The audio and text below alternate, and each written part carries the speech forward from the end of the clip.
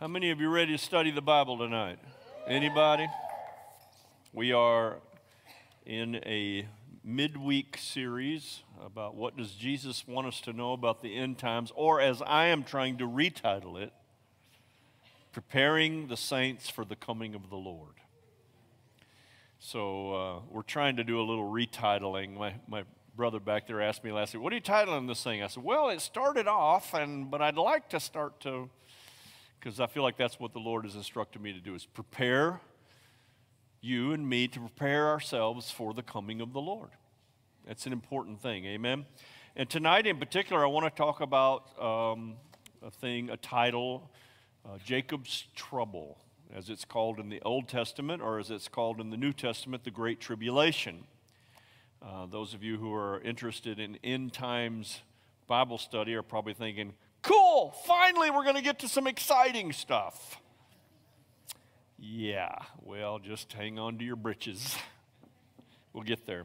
Obviously, there's no way, to cover every minute detail of end time study. I mean, I don't know how long it's going to take before the Lord comes back, but if we did this every Wednesday night until the Lord comes back, I don't know that we could still cover every single minutia of end times. But I do believe that we're going to cover enough of the major highlights that each one of us can be prepared, that we can be in a position to say, I am ready for the coming of the Lord. Amen?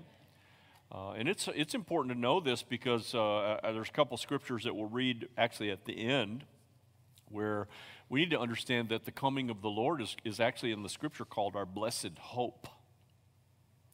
And so if you don't know about the coming of the Lord, then what are you hoping in? Right on? So this is about preparing us as believers for the coming of the Lord. I'm not talking about being right enough or righteous enough or godly enough or clean enough. That's between you and the Lord, okay? I mean, I obviously am assigned by the Lord to be able to tell you what's holy and what's unholy, but it's up to you to walk that out. I'm not the fruit inspector, right on? I have a hard enough time inspecting myself, examining myself as it relates to my spiritual condition. And so don't let that alarm you. Every one of us in the room have a spiritual condition, whether good or bad. And maybe it's good one day. Y'all hear me? Right on. So tonight we're going to begin to talk about one of the first themes about end times that both Jesus spoke of, John the Revelator spoke of. It's also spoken of in the Old Testament, and I think it's very important for us to have a harmony between the Old Testament and the New Testament as it relates to end times, because everything that Jesus talked about in Matthew 24 is related to what the prophets spoke of in the Old Testament. Of course, in the Old Testament, it was called Jacob's distress or Jacob's trouble or Jacob's sorrow. In the New Testament, Jesus called it the Great Tribulation. How many know tribulation is a really positive word? Not. Not necessarily. Most of us are familiar with the word tribulation in general, but we're also at least somewhat familiar with the word tribulation as it relates to what's as an end time subject, but maybe we don't remember much about it. Maybe it hasn't been spoken of in a long time. I don't think I've ever taught on it in the 8 years that I've been here. So this will be a time for us to really break this down. This is an important assignment on my life to talk about this. I'm not afraid to talk about this, but there are many varying doctrinal positions and viewpoints about the end times that for many years have been dividing lines, battle lines that have caused wars and divisions in churches, okay? So that doesn't, I try to stick with issues that are heaven and hell issues and not take us down lines where there can be confusion. But because of the time that we're in right now in the season, the Lord really spoke to my heart about this. If you'll remember, It was in January, before any of the COVID stuff started. I think I mentioned to Diane, I certainly mentioned to my secretary, I think I'm supposed to do a midweek service. And honest to goodness, there was a part of me that didn't want to. Just say thank you for being honest about it, you know. But I also needed to hear from the Lord on it, and I needed a strong purpose for it. And the Lord really just began to burden my heart to have the midweek service and to take this opportunity to speak to those who are interested about the end times and to begin to share what my positions on it. You need to understand that in the context of me sharing my positions about how I understand the Word and what I believe the Lord has revealed to me is not to stand up here and say, you must follow my personal convictions, okay? I believe that there are certain issues doctrinally that should separate us. For example, if you're here tonight and you don't believe in the virgin birth, we got a problem marching together in our Christianity. If you're here tonight and you don't believe that Jesus died for our sins, we have a fundamental issue together. But if you're here tonight and you believe in this position about the rapture and I believe in that one about the rapture, that's not a heaven or hell issue, and it should never, ever divide us, even though the enemy has used what we believe about end times literally to draw battle lines in the sand. Are you understanding what I'm saying? So I have not steered away from it because I'm afraid of it, because I'm certainly not. I'm well versed in it. I've studied this deeply. I felt like, I think it's the Lord's timing for us. I mean, look, the crowd here tonight, praise God. I can't tell you the number of churches that aren't, number one, aren't even doing a Sunday service, let alone a midweek service, and even when they are, this is a great midweek crowd in the best of scenarios, let alone in the scenario that we're in right now. So most of us are familiar with the term tribulation as it relates to the end times, and it's that special time that comes on earth where everything is going to be horrible. Now, remember last week I talked about a bunch of stuff and I was really disappointed when I got 3/4 of the way through my message and I realized, oh my gosh, this is negative, doom and gloom. I'm not a doom and gloom preacher. How do I end this, Lord? And of course, I had a scripture that ended us well, but I made it intentional that I knew how to bring us around to a positive side, because it is positive for the saints of God. Y'all hearing me? If you're a child of God, this shouldn't be alarming to you. In fact, it should be your great beloved hope. Think about that. So although I'm going to say a lot of things that, like the tribulation is going to be one of the most horrible, intensely difficult times that has ever hit planet Earth, wasn't that positive? That was just like such a positive thing to say. But not for the saints of God.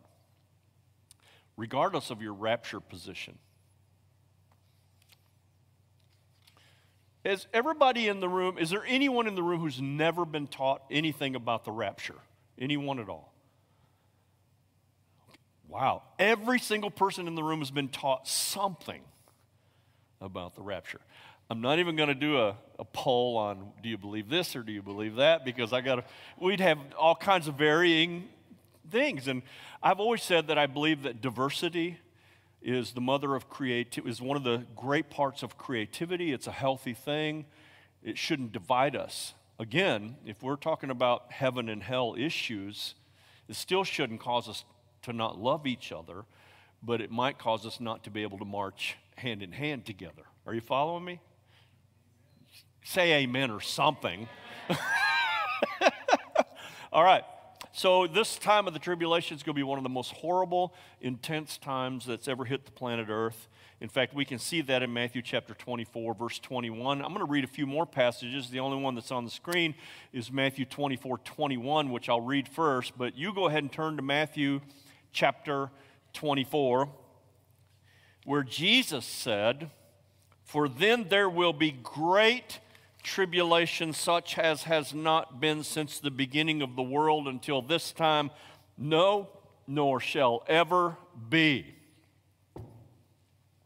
Now, let me help you with something. It is my firm belief, and I take great faith in this particular position that I take, that everything about end times needs to match what Jesus had to say about end times. Not what Daniel said, not what Paul said, not what Peter said, not what Joel said, not what any old prophet or New Testament apostle said.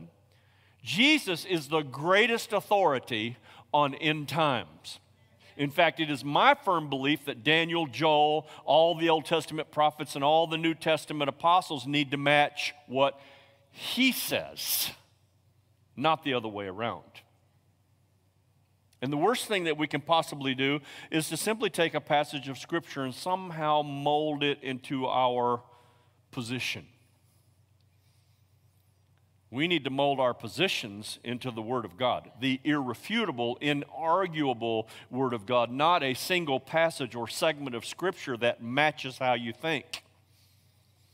And I'll tell you right now, and I'm going to read over half a dozen different rapture positions tonight, and every single one of them have a portion of Scripture that can back them up. How many know that's problematic for the saints of God to know where to stand?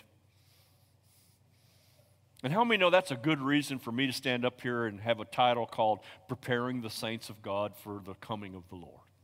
Right on? So, Matthew chapter 24, are you there? I want to read, there's a segment in here that starts with verse 15, which is called the Great Tribulation. That's actually my subject tonight, but I have to take a detour on the subject, and I'll tell you why in a minute. So I'm going to start reading with verse 15, and it says, and I'm reading from the New King James Version of the Bible, and this shouldn't be on the screen, I don't believe. I didn't give them all this information, and I don't necessarily need it up there. So here we are. Are you all ready? Therefore, when you see the abomination of desolation, when you what? See it. When you see it. This is important. This is important, y'all. Therefore, when you see the abomination of desolation spoken of by Daniel the prophet standing in the holy place, so automatically Jesus is referring to Daniel, isn't he? One of the old prophets.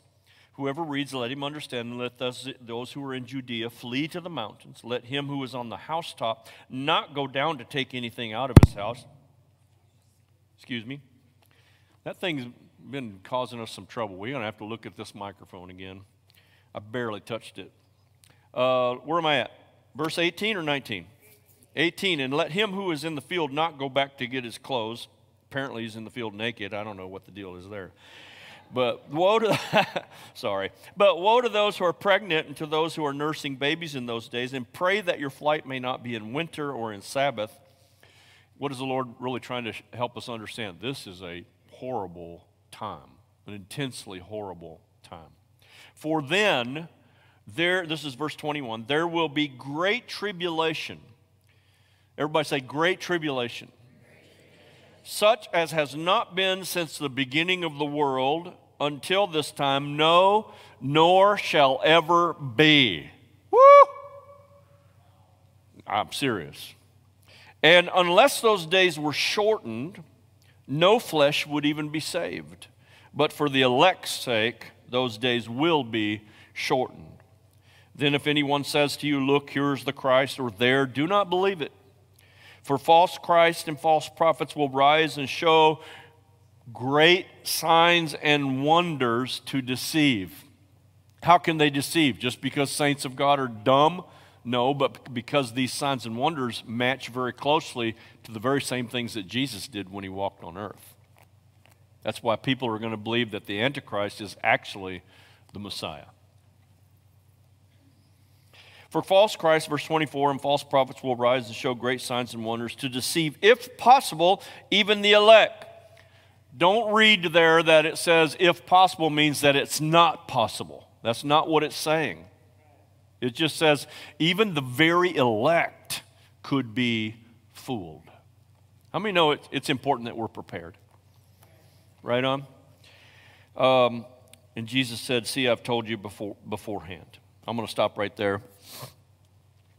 Now, here's the detour. as I began this and I was reading this, I realized any discussion about the tribulation, which is known as the 7-year period, tribulation, it's all known as the tribulation. The first 3.5 years just aren't bad because it's a time of peace. So the real part of the tribulation is what Jesus called the Great Tribulation, which is the last 3.5 years of the tribulation. I'm not going to get too deep into the 70 weeks. 70 weeks is the Daniel thing. We can really go deep into doctrinal theology on this subject. I want to keep it pretty straightforward and understandable. Is that all right?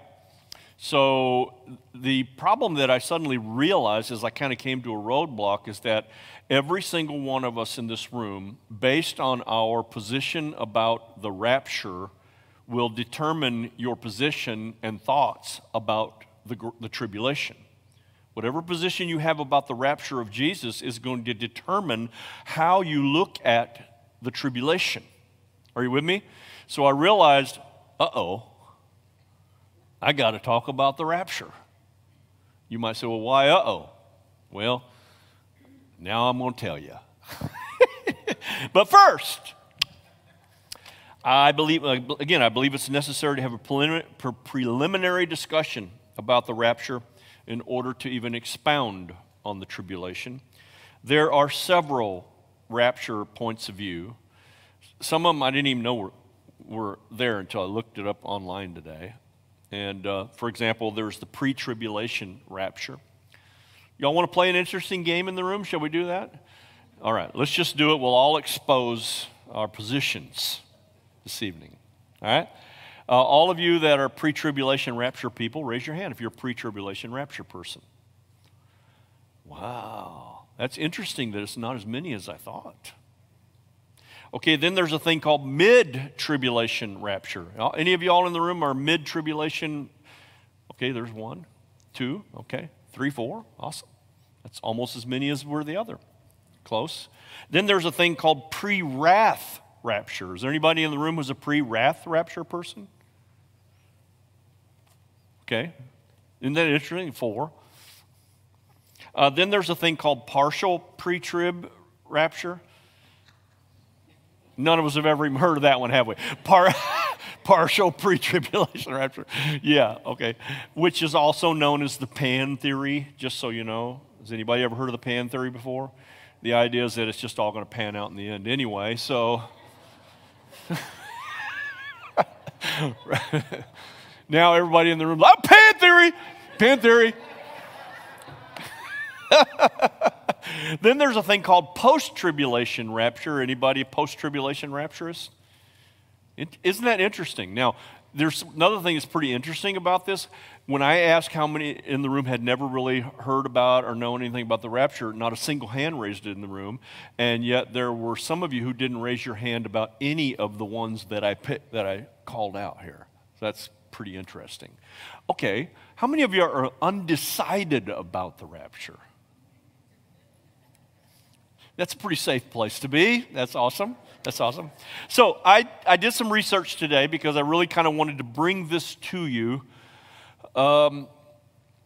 It is difficult to stand up here as the pastor of the church, and hear me clearly on this, to stand up here as the pastor of the church and to share with you my point of view without making you feel like it must be your point of view as well.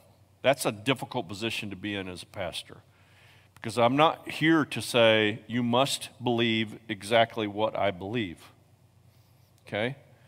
But I think it's also important simply as a believer and as a pastor to share with you what my position is about the rapture, and I'll explain to you why.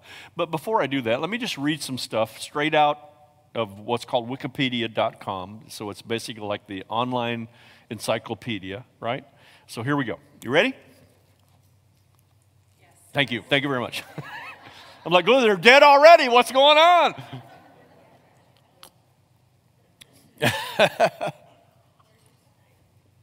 All right, so starts off, before it breaks them down, it starts off just talking, here we go. I'm just going to read this.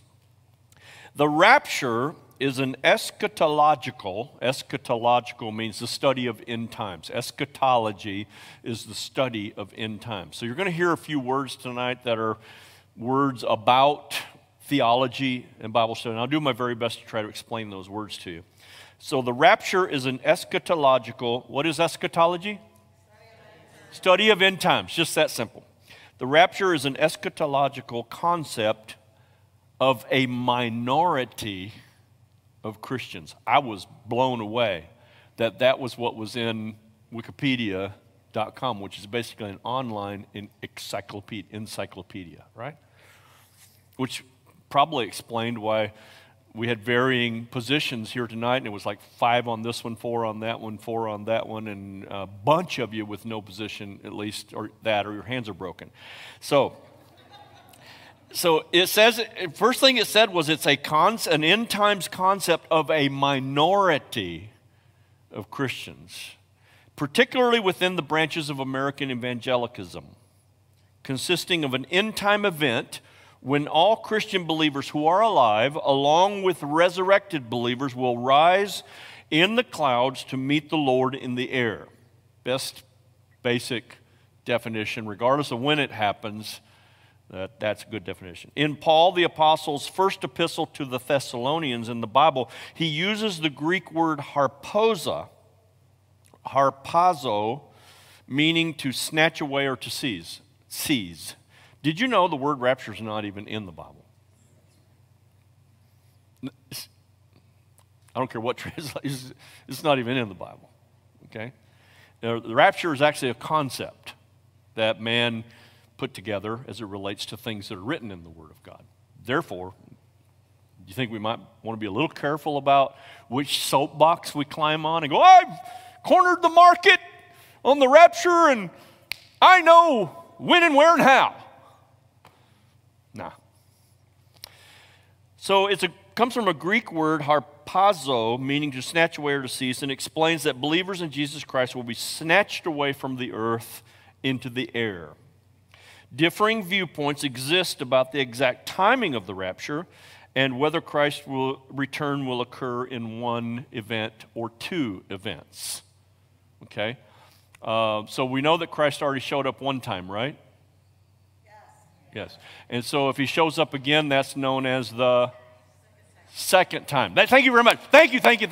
So you're with me? So, and that would be called theologically the second coming. Thank you very much. Can I help you? There's no third coming in the Bible. There's no second coming. So those of you who think, well, he already came, so that's the first coming, but he's going to come again. But then he's going to come again. Sorry, not in there. I'll just get back to the encyclopedia. I'm trying to restrain myself. Okay, here is from the encyclopedia, pre-tribulation rapture. This view traces its roots in the post-apostolic era as far back as AD 140 from a book called The Shepherd of Hermas, which slightly suggests is what that word means, alludes to the idea that believers in Christ will not suffer tribulation, suggesting a possible pre-tribulation view. Say what? It simply alludes to it and suggests the possibility of. Modern pre-tribulationism gained rise in the 17th century with the Puritan preachers. Now, again, this is from the online encyclopedia. It's not based with any bias religiously, okay? It was popularized extensively in the 1830s by John Nelson Darby and was further promoted in the United States through the wide circulation of the Scofield Reference Bible in the early 20th century. This is how young the modern idea of pre-tribulation rapture is. The pre-tribulation position advocates that the rapture will occur before the beginning of the 7-year tribulation period. Now remember, I said before we can really dig open the tribulation period, we have to talk about the rapture, because what you believe or feel about the tribulation is going to be based on what you believe about the rapture. Okay? So the pre-tribulationists believe that the rapture will take place before the 7-year tribulation begins, while the second coming will occur at the end of it. Pre-tribulationists often describe the rapture as Jesus coming for the church, and the second coming as Jesus coming with the church. Then there's mid-tribulation rapture.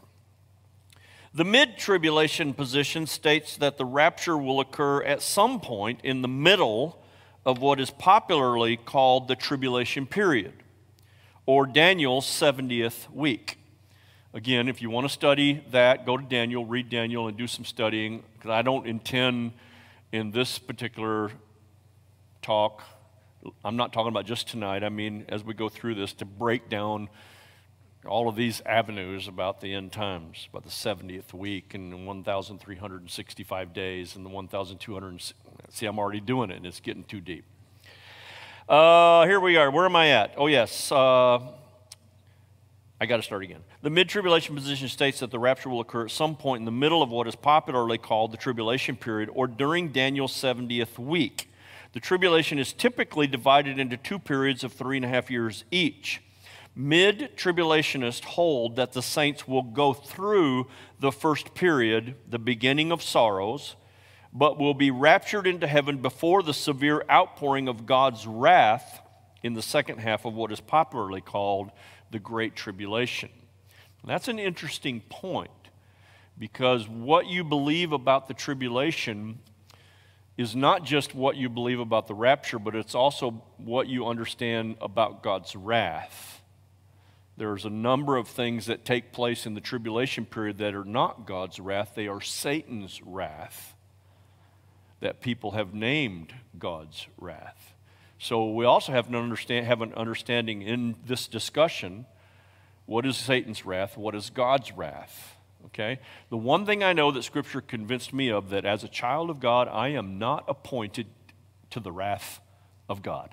Flat out Scripture, okay? There's no reading between the lines on that one. Rick Lopez is not appointed to the wrath of God. So no matter what, I'm automatically, no matter what else, I'm a pre-wrather just based on that one text that says I'm not appointed to the wrath. But again, then, what's the wrath of God? That might change my position in the 7-year period. That was my personal commentary. That was not from the encyclopedia. Oh, what's next? Pre-wrath rapture. The pre-wrath rapture view. How many of y'all have never heard of the pre-wrath rapture view? Wow, that's a lot of hands here in the room. Can I see your hands better? You've never heard of the pre-wrath rapture position. Wow, that is interesting. Which, believe it or not, is one of the biggest segments in this whole rapture thing. Okay? The pre-wrath rapture view also places the rapture at some point during the tribulation period, but before the second coming. Let me just say that the pre-wrath rapture view does not see anything but his first coming and his second coming. There is no second coming A and second coming B, or second coming to pick us all up and the second coming to bring us all back. Pre-wrath position sees 2 comings of the Lord. Very astounded that that was the majority of the hands in the room that said, I never even heard of that position before. I got to get past that for a minute. I kind of took my breath away a little bit. This view holds that the tribulation of the church begins toward the latter part of the 7-year period, being Daniel's 70th week, when the Antichrist is revealed in the temple. Can I throw in personal commentary as I go? And I've not just thrown in personal commentary about pre-wrath, but the others as well. What was one of the things Jesus said? Therefore, when you see the abomination of desolation, right? If you're a pre-tribulationist, You do not believe that. You won't see it. See, that's why I'm saying how you view the tribulation is based on what you believe about the rapture. This latter half of the 7-year period is defined as the Great Tribulation, although the exact duration is not exactly known. References from Matthew 24, Mark 13, and Luke 21 are used as evidence that this tribulation will be cut short by the coming of Christ to deliver the righteous by means of the rapture, which will occur after specific events in Revelation, in particular after the 6th seal is opened and the sun is darkened and the moon is turned to blood. However, by this point, many Christians will have, ready for good news, y'all? By this point, many Christians will have already been slaughtered, I read it, as martyrs by the Antichrist. Everyone can see why the pre-wrath position is such a popular position. After the rapture will come God's 7th seal, wrath of trumpets and bowls. See, one of the things that pre-wrathers delineate on is what is God's wrath and what is Satan's wrath. Okay? Also, this thing after the 7th seal is known scripturally as the day of the Lord. And anytime you see in Scripture the day of the Lord with day capitalized, is speaking of the day that the wrath of God begins. The day of the Lord's wrath against, after the rapture will come, God's 7th seal, wrath of trumpets and bowls, a.k.a. the day of the Lord. The day of the Lord's wrath against the ungodly will follow for the remainder of the 7 years. Are you ready for the partial pre-tribulation rapture? Otherwise known as the Pan theory? Yeah, Pan theory wasn't in the dictionary. It just said, but that looks like the Pan theory to me. The partial tribulation rapture, the partial conditional or selective rapture theory holds that all obedient Christians will be raptured before the Great Tribulation, depending on one's personal closeness between she or he and God, which is not to be confused with the relationship between the same and God. I know, I agree. Therefore, it is believed by some that the rapture of a believer is determined by the timing of his conversion before the Great Tribulation. Other proponents of this theory hold that only those who are faithful in their relationship with God will be raptured, and the rest resurrected during the Great Tribulation, between the 5th and 6th seals of Revelation, having lost their lives during the tribulation. Still others hold the rest will either be raptured during the tribulation or at its end. Not sure where that one comes from. But it was in the dictionary. It was in the encyclopedia, so I'm not making this stuff up, y'all. Quit staring at me. I want to talk to y'all right now. All of y'all are out there. The rest of them are just looking at me like, what? All right, post-tribulation rapture. In the post-tribulation position, how many of y'all have read this book? How many of you have, this has been the book of the month for a while, right? How many of you have already captured what his position of the rapture is? Post. That's his position. If you're interested in some other, this is a great book right here, by the way. This is called The Rapture Question Answered. Just for your information, it's pre-wrath. I think there's some possibilities that pre-wrath and post, Brother Chuck, might be the same, ultimately the same timing. Then there's another book called The Pre-Wrath Rapture of the Church, powerful book. And then there's another one, if you really want to get deep, called The Sign. Anybody ever read The Sign? Yeah. I encourage you not to read it. Don't read it, or just don't read it. You know. If you do, you'll be a pre-wrather before you come back to church the next time. So. Post-tribulation, the rapture would be identical to the second coming of Jesus, or as a meeting in the air with Jesus that immediately precedes his return to the earth before the literal millennium. The emphasis in this view is that the church will undergo the tribulation. Remember, I said before we can talk about the tribulation, we have to talk about the rapture, because if you're a pre-tribulationist, you're automatically got the idea, why do I need to know about the rapture? Because I'm not going to be here anyway.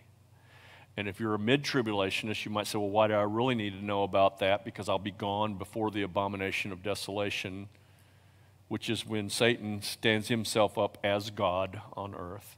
I'll be gone before that, so I don't really need to worry about it either. If you're a pre-wrather or a post-tribber, you might be thinking, yeah, let's get into this, because, I could be slaughtered.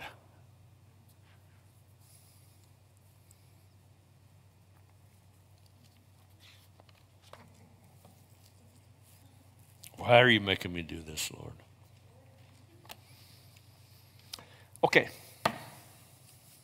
With all of these varied positions, one could see how it could be confusing to know where one should stand about the rapture, right? And one thing is true, one of these positions is accurate.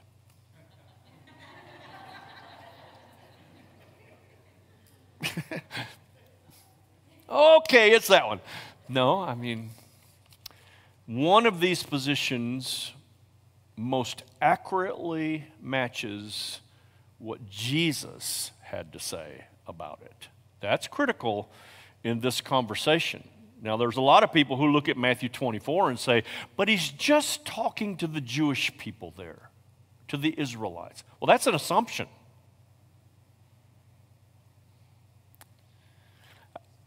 I'm either boring you stiff, or you're just like, okay, this is really interesting and scary. And it is scary.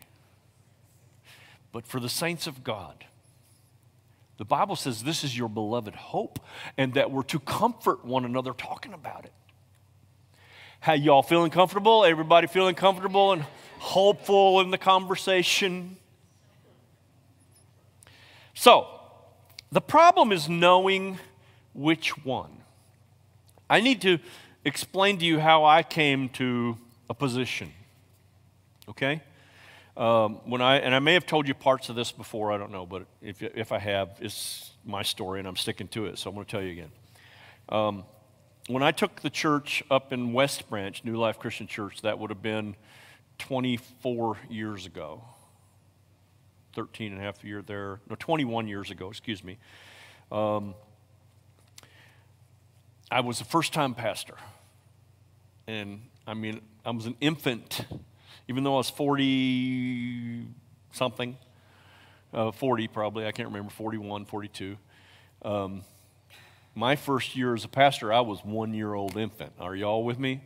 And I was scared. It's like, because now these people are going to listen to what I have to say probably. And hopefully. My point being is that you'd be surprised that all a pastor's got to do is say something and people will run with it like it's God talking and not recognize that's just a man or that's just a woman who is fallible, but God is not fallible. So I took this very seriously. I'm standing before people as a pastor. I'm thinking back on those moments, man, and it was scary as possibly could be, because in many respects their salvation depended on what I had to say from the holy desk.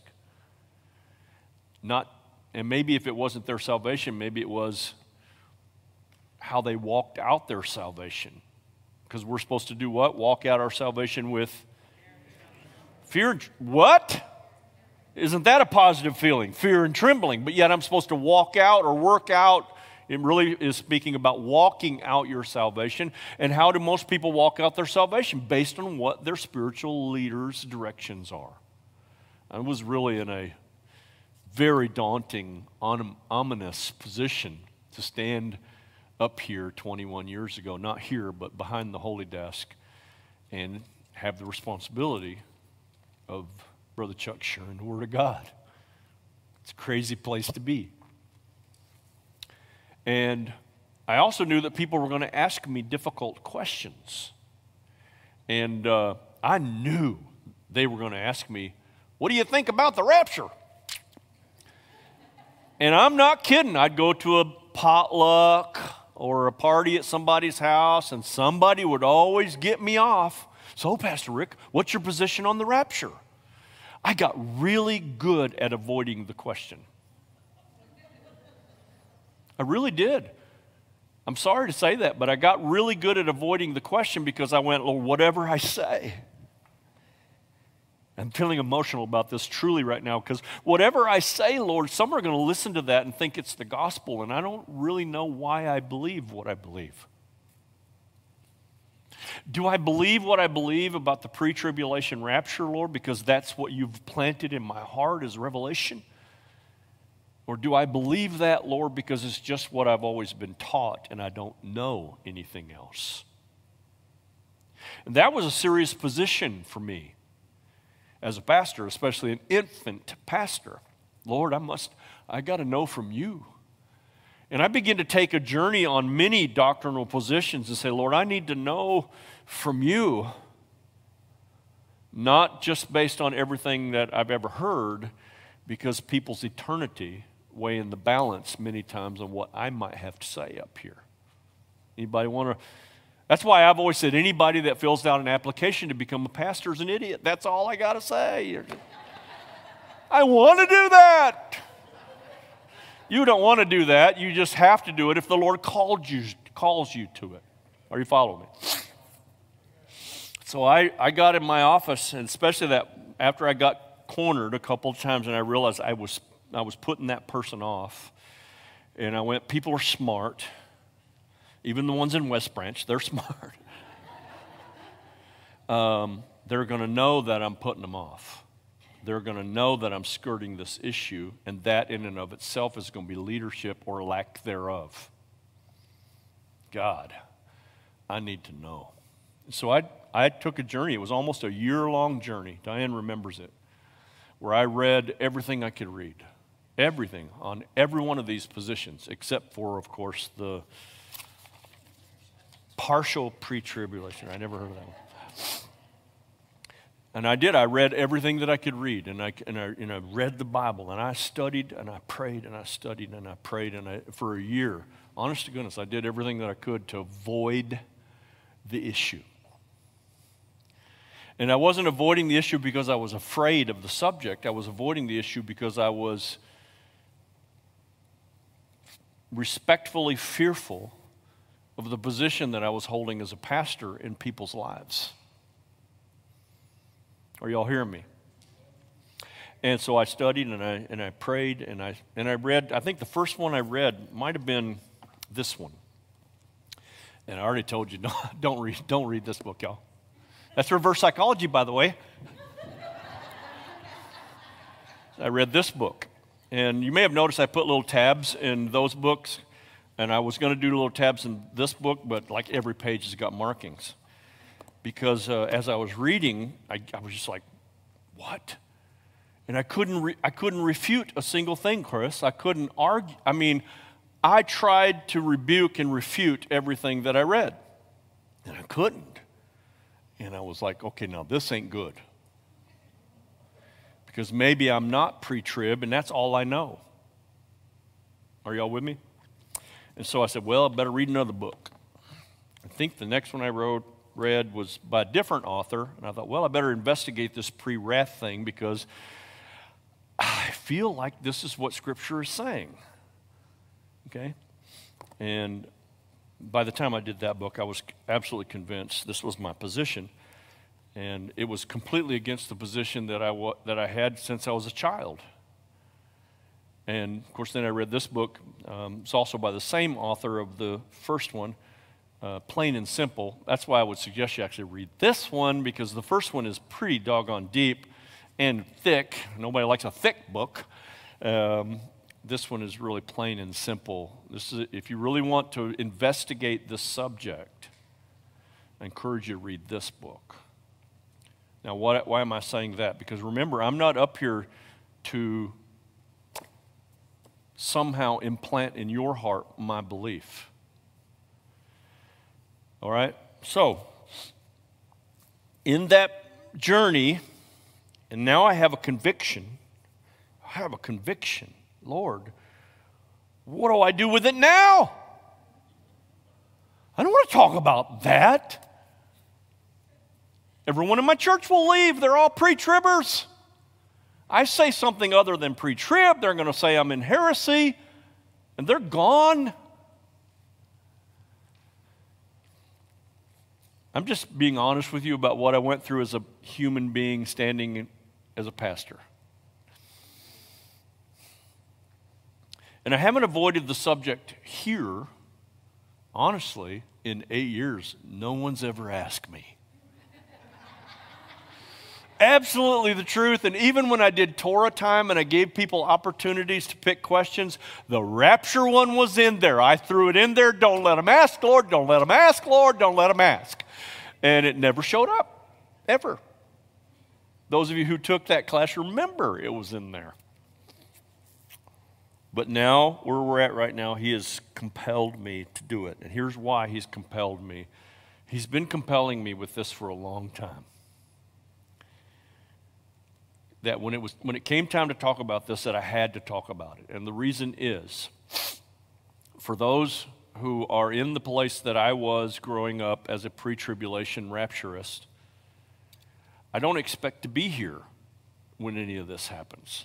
I don't expect to see the abomination of desolation. I don't expect to be around for the mark of the beast. I don't expect to be around for the Antichrist.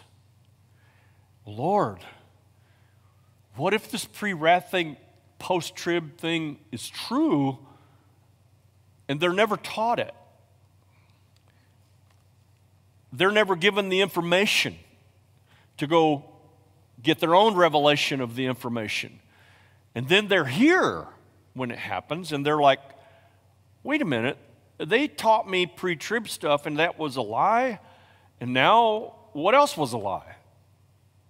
I don't know that I believe anything that anyone's ever taught me from the Bible, because that very thing, which was the most important thing, was not true. That was a difficult place to be as a pastor, Brother Chuck.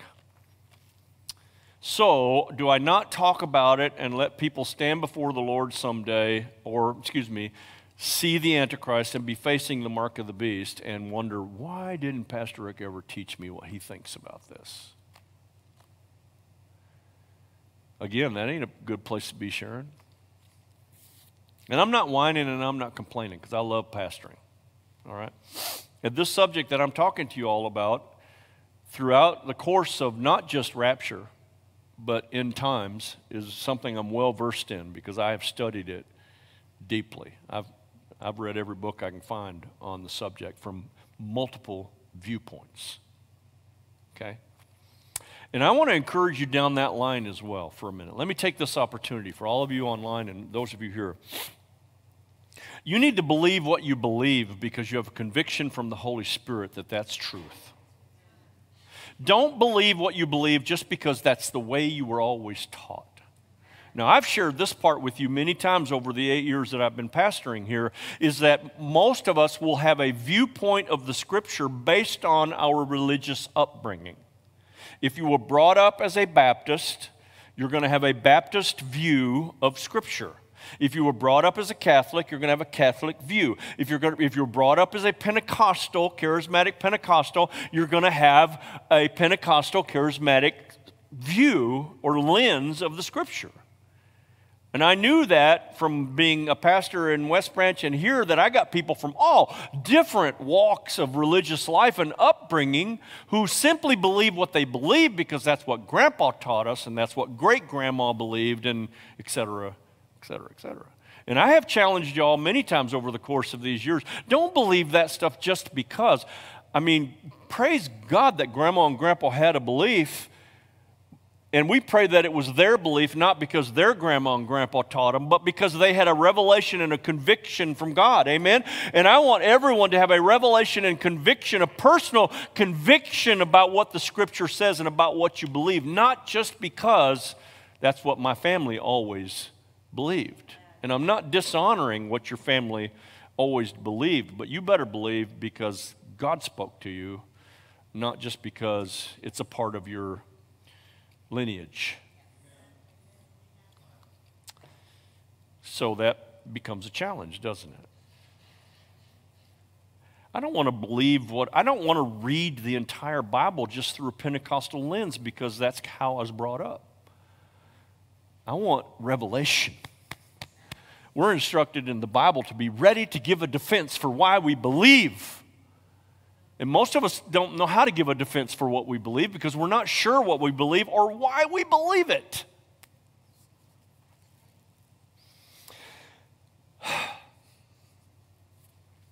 I got off on a tangent there, but so what I'm trying to express to you is how I came to have a position on the rapture. The time that we live right now and the topic that the Lord has gotten the upper hand in my life on. Him and I arm wrestled a little bit. I just was a complete weakling, and he put me down real quick. Because I knew going in, I'm going to have to talk about this. So,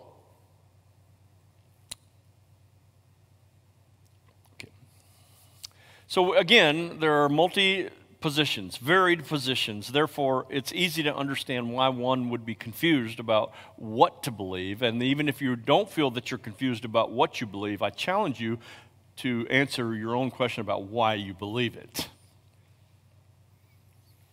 So the problem is knowing which one. And because of that, I think it's pretty important that we have a clear idea about how to interpret Scripture. So this process of talking about end times, the tribulation, the rapture, now led me to a place of saying we need to talk about how you interpret Scripture, okay? Because everything that we believe must be matched with Scripture, clearly. So whatever you read, whatever you hear, whatever you believe needs to be measured against the Word of God, not against any one of these books. Not against what great-great-grandpa believed, but measured against the Word of God based on what the Holy Spirit enlightens you to. That's a part of why I think that Scripture says, walk out your salvation with fear and trembling, because it's a fearful thing to fall into the hands of a living God. We need to know why we believe, y'all. I want this to be a church that knows why. Not this, that the church as a whole believes, but why you as individuals believe what you believe. And if you still have a conviction about a different belief than mine, that does not separate us because it's not a heaven or hell issue. You just may be surprised, or I may be surprised. And I have said many times, I hope that pre-tribulation is the truth. I pray in the name of Jesus that it's the truth. Let it be the truth, because I also want to get out of here before all this stuff happens. But what if it's not? That is a question we must honestly ask ourselves. We pray and hope that it is the truth, but what if it's not? If you're unwilling to ask that question, then you've made your position on the rapture a heaven or hell issue. And you can't do that because the Bible don't let us make it a heaven or hell issue. It makes it an issue about what we think about the coming of the Lord. Jesus, this church is really quiet tonight. So again, the problem is that each one of these, here is a problem. The problem is that each one of these rapture positions can get some backing from one's view of the Word of God. Therefore, we better be pretty clear about how we interpret the Word of God, right? So I have a firm confidence that Scripture means exactly what it says first and foremost. You don't need to start off interpreting Scripture by trying to find the type and shadow, what's in between the line, what are they suggesting, what's the metaphor, what's the allegory. One of the best things that you can do is take Scripture at face value. How would a child take it? Well, the allegorical, metaphorical idea and mystical idea behind that. No. What it says is what it says. That's important. So I take a lot of confidence and comfort in interpreting Scripture based on face value or literal interpretation. I have confidence in that. Now, how I interpret the Bible comes from another theological word called hermeneutics. hermeneutics. Hermeneutics basically is, by definition, the science of interpreting Scripture. So one's hermeneutic is important because that's how you view Scripture. One's hermeneutic basically refers to how one understands Scripture when they read it. So I needed you to understand that word. And there are many forms of hermeneutics. A long list. I was blown away by the long. See, I've never been to Bible college, okay? So I do have years of training and on-the-job service, and I went to the School of Hard Knocks in Skint-Nease. So I do have that diploma hanging in my office. So just to name a few, you got literal interpretation, moral interpretation, meaning that every scripture you read, you view it through the moral standpoint.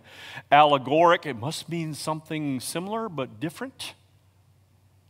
And then mystical. Mystical interpretation really means that every scripture I look at is something super spiritual about what's there. Now, all that stuff is there. The allegoric, the literal, the moral, and the spiritual. It's all there. But the safest route is always what it says is what it says. You're always safer to take the literal, face value interpretation. Listen to what the Apostle Paul said in 2 Corinthians chapter 1, verse 13. He said, "For we are not writing any other things to you than what you read or understand. Now I trust you will understand even to the end." What is that saying? That if they could read it, they could get it. If you can read it, you can understand it. Some of us just try to go way too deep. Why not take what the Scripture has to say at face value? That would be taking it like a small child, right? Well, what do you want us to be a small child for? Well, if you don't come to the Lord like a little child, you won't even see the kingdom of heaven, it says, right? So I understand that we can get deep and we get theological and doctrinal, and I don't think there's anything wrong with any of that study. I want to know more, but the best route is literal, face value interpretation. And quite frankly, I believe with all my heart, and I feel safe in saying this, that this is the hermeneutic that every believer should use first and should use foremost. Those who use face value hermeneutics understand that what is read or heard is taken at face value. If it says that, it means that. Okay? The true meaning of any text can be best understood at face value. Now, face value also includes context. In other words, I don't take a single segment of a scripture at face value and develop a doctrine off of that single segment. I must read it in context, sometimes to the entire book. Whether it's from James, I must read the entire book of James to understand the context. I certainly need to read the entire chapter about that scripture. You can't just take face value out of context. So it's got to be in context. It's got to be harmonized with other passages of Scripture. It can't be a standalone segment of Scripture and you're going to take that as a position of doctrine. No, it's got to be harmonized with other Scriptures. Even though it's face value, it must be harmonized with other face value Scriptures. Now, I'm sharing with you how a deep biblical study brought me to my position about the rapture, which helps me also have my position about the tribulation, which also helps me have my position about the coming of the Lord, which is why I can look at the coming of the Lord as my beloved hope, and I can give comfort in talking about it.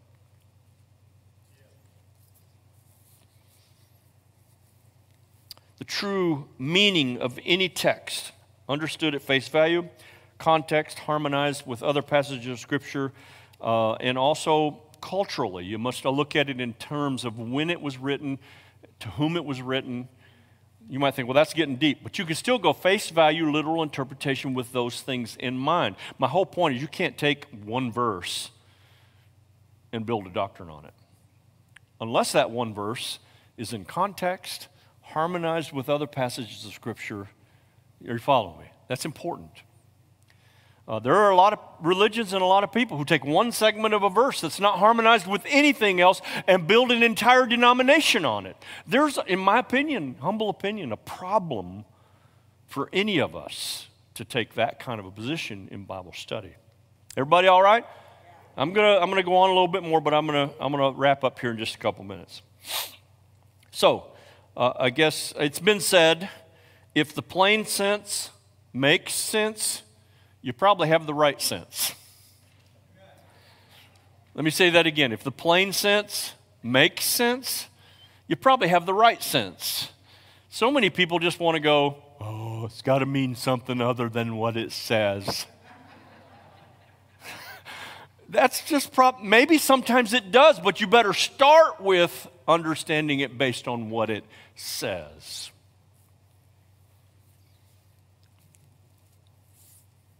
So when you let Scripture interpret Scripture, you build your case on what the Word of God says. When you let man or a book interpret what you believe about it, then you're letting that book or that man or woman interpret what you believe, and that's based on what they personally. If you let what I have to say determine what you believe, you're running a risky life. Unless you can be like the noble Bereans spoken of in the book of Acts, who were smart enough to hear the Word of God and then to go home and study the Word of God to see if in fact the stuff they were being taught was true or not. So I even stand before you and say, if you walk out of here going, well, I guess I'm a pre-wrather now because that's what Pastor Rick is, I'm sorry. You still don't have a revelation. I'm trying to help you. I'm still stand here with trepidation because I know the souls of people hang in the balance sometimes on what I say. So the best and most legitimate hermeneutic is that the text should be first and foremost understood at face value in its most natural, normal, customary sense, making allowances for obvious figures of speech. I've taught you before about idioms. Remember, I've taught you about idioms in the Jewish language that can't be interpreted in the English language. So you have to recognize that there may be some stuff said that doesn't make sense in the Anglo-European American way of looking at things. And maybe I might just want to have a little bit of Hebrew thinking and looking. I didn't say speaking Hebrew. I don't speak Hebrew. The only Hebrew I know is the word Hebrew.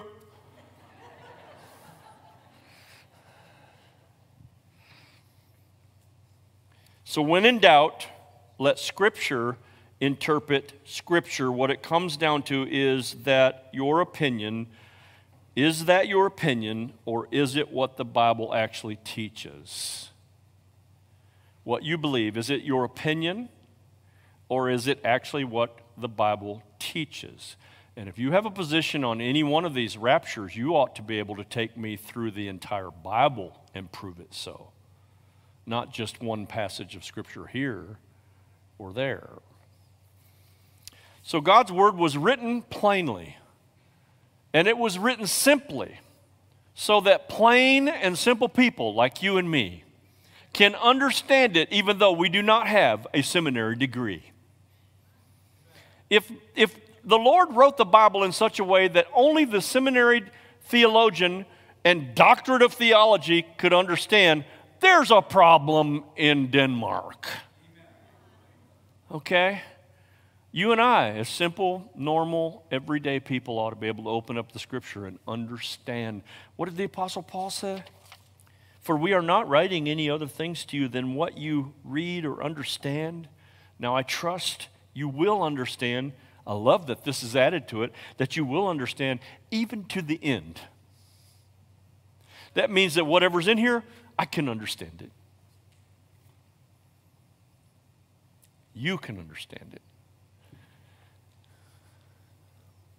Look at your neighbor and say, you can understand it. Look at your other neighbor who was your second choice and say, you can understand it. You and I need to believe that. We just listen to the TV evangelist or the radio evangelist or whatever great author of a book and go, oh, that's what I believe now.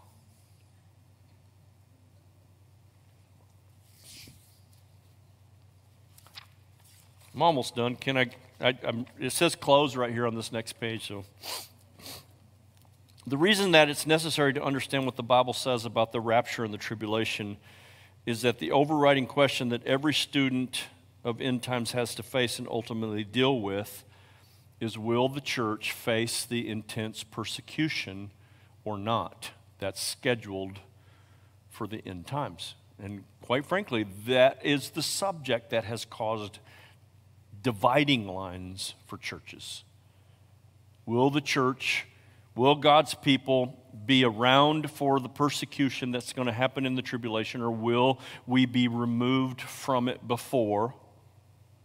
That's the line in the sand literally for denominations.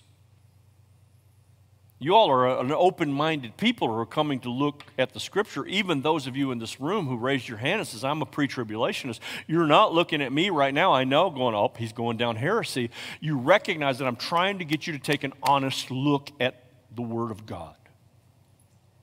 Nowhere along this whole path will I say, you must believe what I believe about this.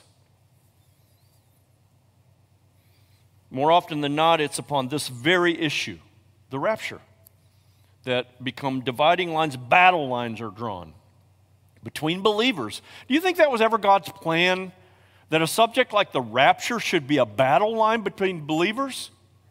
You know whose plan that was? Satan's. Do you think it was ever God's plan that the subject of speaking in tongues should cause battle lines to be drawn between believers? No. You know whose plan that was? Satan's plan. Why did I say that? Because those are certain doctrinal issues that people have gone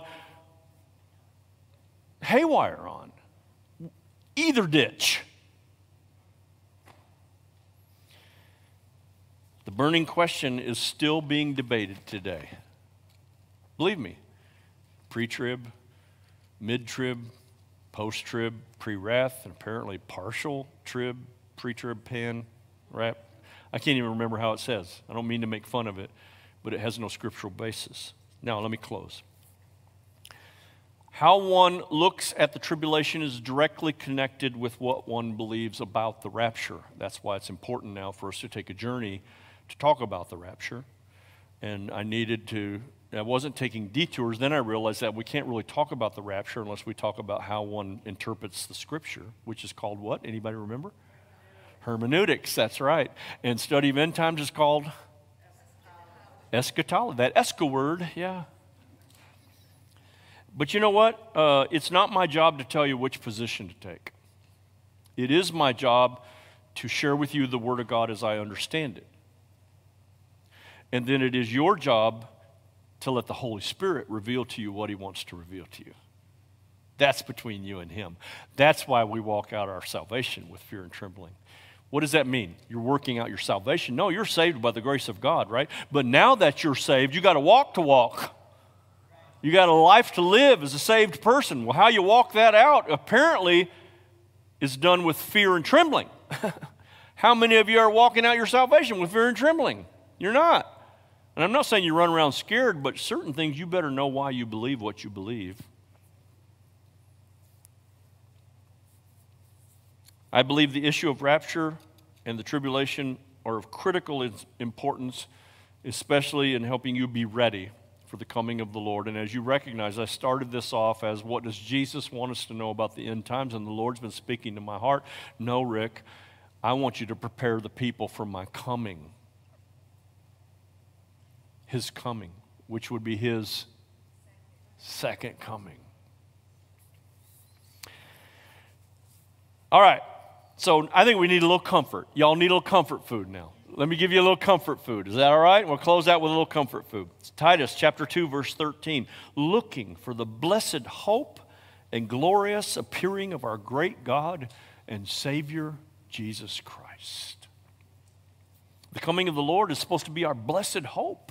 Not our dreadful fear, but our blessed hope. One of the ways that we comfort each other is with the expectation of the coming of the Lord. Let's close by going to this passage of Scripture in 1 Thessalonians.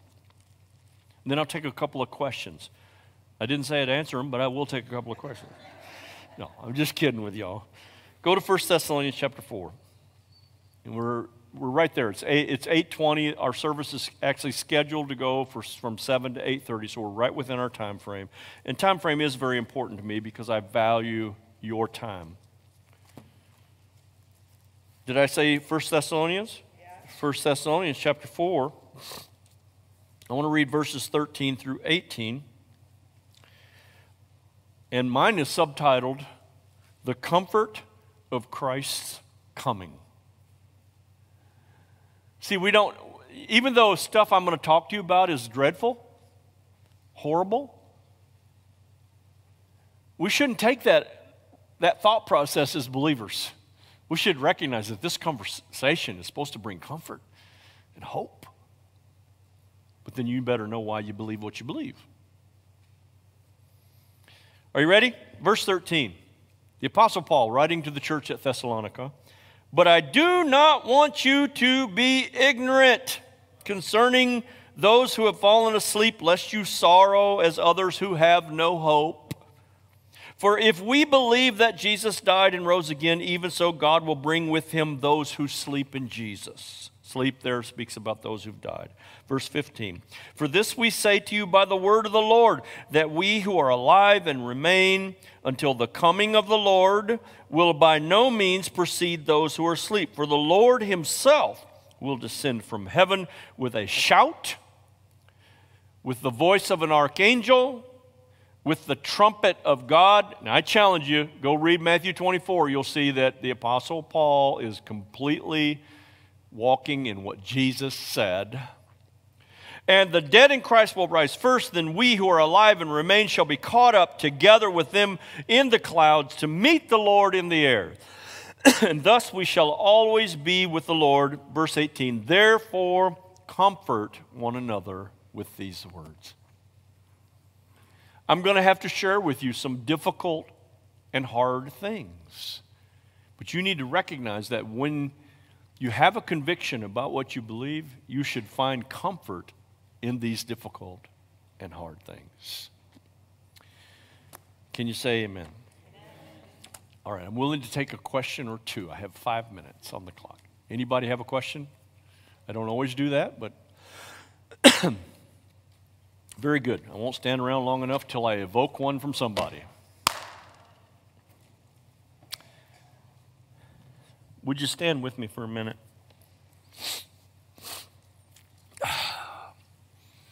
This is an exciting subject for me. But it's a difficult subject for me. And the reason that I say it's a difficult subject for me is that how I teach it determines whether or not there are dividing lines. And I don't want to divide the church. I want to unite the church.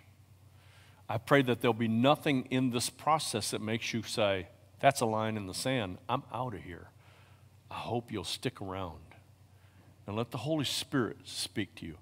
I want to encourage you tonight to be like the Bereans. Go home and study what you've heard. It's all recorded. You can go back and listen to every one of them again. Study. And if you find that I have been faulty in what I've had to say, I want you to come to me and I want you to meet with me.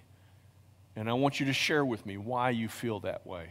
Because I am not perfect, so there's no way that I stand up here with this arrogant confidence that somehow I got the market cornered. Because I know right away that's the most dangerous position that I can take. And we'll reason together and talk about it. I will assure you and promise you of that. Will there be times that we disagree?